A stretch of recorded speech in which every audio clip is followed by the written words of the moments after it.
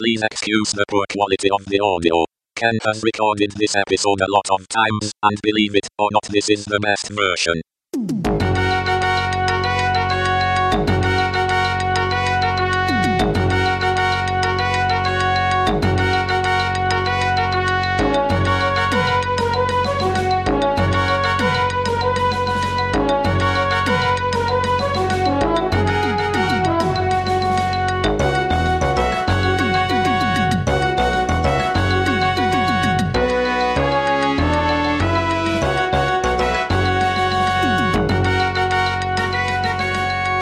Good afternoon, ladies and gentlemen. My name is Ken Fallon and this is another episode of Hacker Public Radio. Today's episode is entitled Rtfm.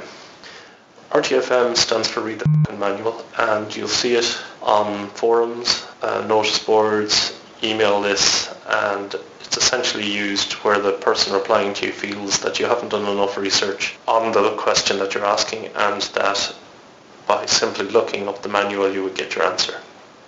Well, the origins of this acronym comes from the days when computers were delivered in big crates, and along with these big crates came another big crate which contained the documentation for your system.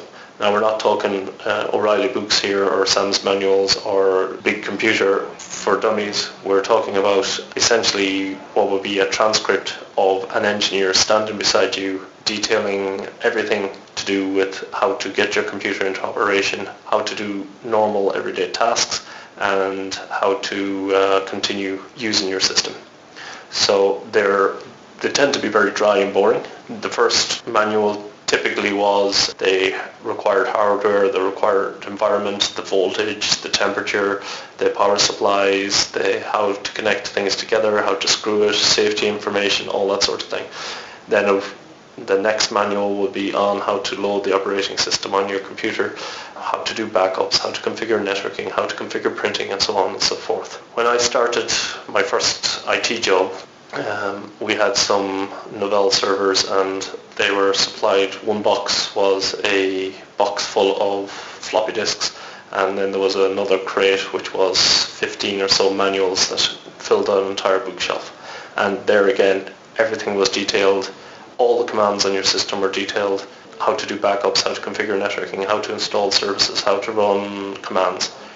And it was easy for me as an admin to take one of those manuals home, read it during dinner, read it at night, and you learned an awful lot about your system.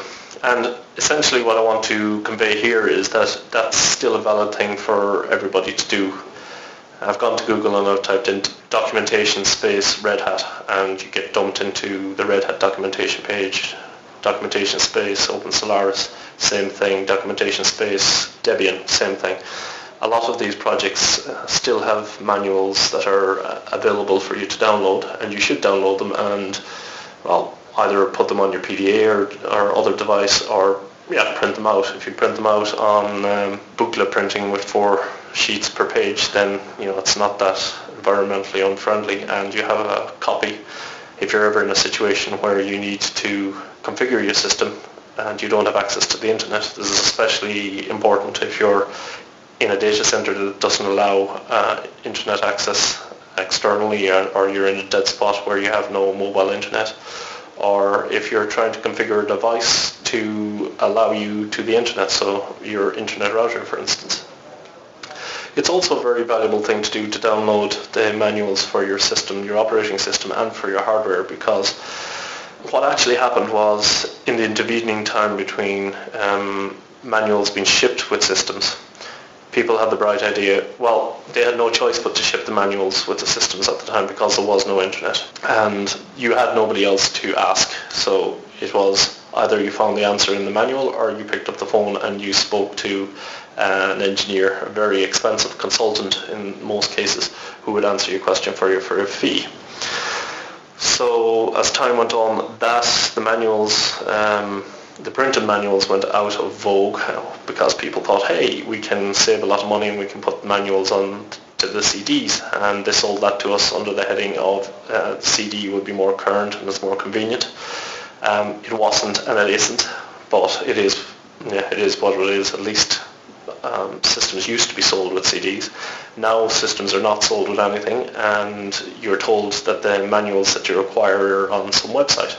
Well, good, go ahead and get the manuals for every system that you have now, because I guarantee you in 5 years' time when you're looking to update some backplane on that system that you have, you're not going to be able to find the manual because it's an archive system.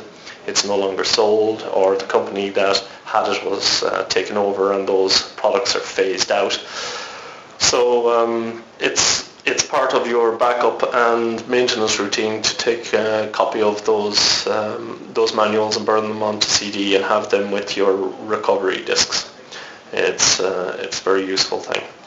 Very useful thing for any budding engineer as well who wants to get into the field is to download the manuals for an operating system that they probably couldn't afford. For example, something like Red Hat Enterprise Linux.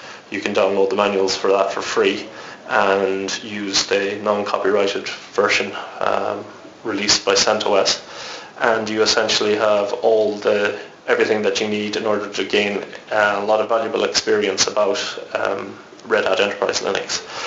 And you'll notice that as time goes on, when you're reading more and more manuals, that you'll find that you're able to skip through a lot of the sections. For instance, the section on ping is going to be similar across all systems. There may be some differences between the switches on Solaris and FreeBSD to Linux, but if you're reading a Red Hat manual and then you go on to read a Debian manual, there's not going to be a lot of difference. And there might be difference in where the configuration files are kept, but it essentially means the more manuals that you read, the less time you have to spend reading new manuals. So getting back to this whole Rtfm thing, it shouldn't actually be used ever now. There is no excuse for using it, because back in the day when people had manuals, you could refer to, if somebody asked about, well, I have a Novell system and I want to know how to load the HTTP service. Well, you go to the book on the HTTP service, you go to page 37 and you read it. That's what you should do. You've paid for the system and you've got a manual for the system. Nowadays, it doesn't work that way because the manual is often hidden somewhere, and people have gotten out of practice of reading manuals. People post questions and they get an answer on the forums. I can't remember the last time that when I put a search term into Google for something that I ended up actually on the manual of the customer. Usually I end up on a forum that links to the manual, and that's, well, I don't know if that's how it should be, but that's the way it is.